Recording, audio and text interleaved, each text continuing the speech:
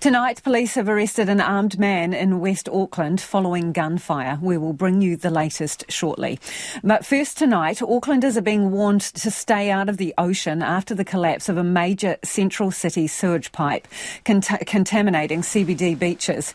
A sinkhole at least 13 metres deep opened up at the back of a Parnell property on St George's Bay Road on Monday, compromising the Orake main sewer.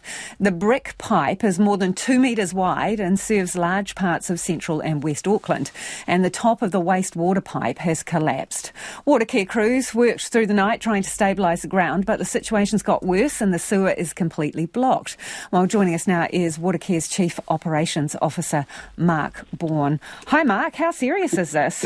Kia ora, Lisa. Yes, this is a very serious blockage. As you pointed out to listeners then, it's a very challenging area to work out.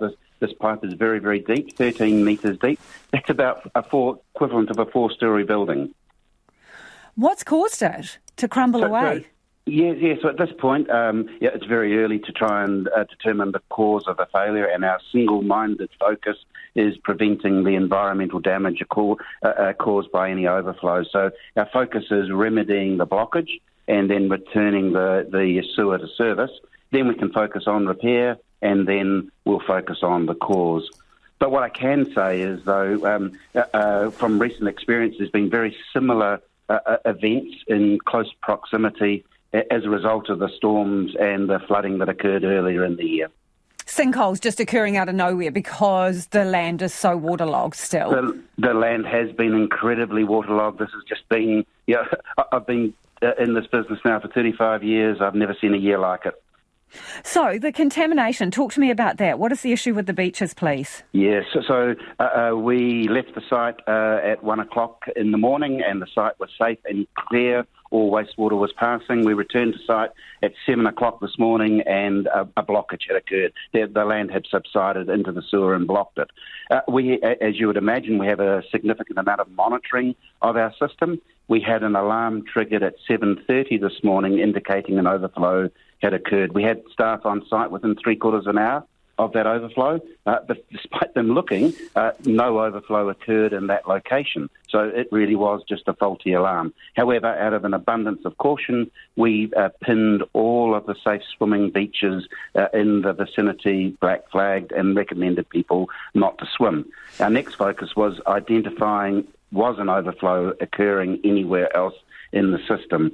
All the overflow points had been checked, and all overflows this morning, there were no overflows occurring, but early afternoon we did identify 2 overflows, and they are being discharged into the Waitemata in the vicinity of Mechanics Bay. And okay, so human waste there is going out into the ocean, Mark? That's correct. And do you know what volume? Because it's an overflow, we can only assess the volumes, and the volumes are this is a very significant event. It is a large volume. It's not a small volume of overflow.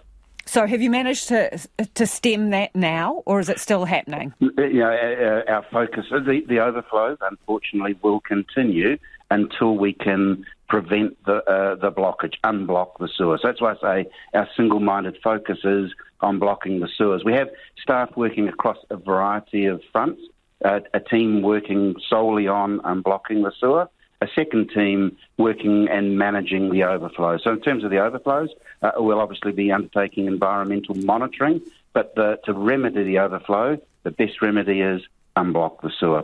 So Mark, that blockage, sorry to pause you there, but that blockage, is it caused by the collapse of the land? Has dirt and what have you backed up the pipe, or is it something else? No, that's exactly it as you've described it. So what started off as a very small crack possibly in the top of the sewer that has allowed a small amount of land has now collapsed, and that land that was above the sewer is now in the sewer, and it's that land that's caused the blockage. So we have highly specialised equipment on site, and we've been working at that, unblocking it. And as I say, we'll have a second crew relieving the day shift, working through the night. Okay. We're almost out of time, but I want to know, is there going to be any implications for households and businesses that are serviced by this line? Are you having to cut off water? Are there no flush notices? What's the deal?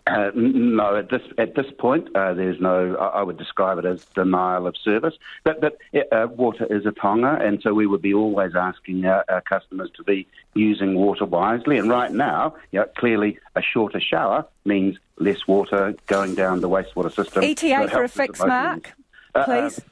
First efforts is unblocking the sewer, and then we'll be able to give an ETA for the final repair of the sewer itself. Okay, appreciate your time, Mark. Thank you for joining us. That is Mark Bourne there from Watercare Services. They've got, a giant sinkhole that is causing some considerable problems.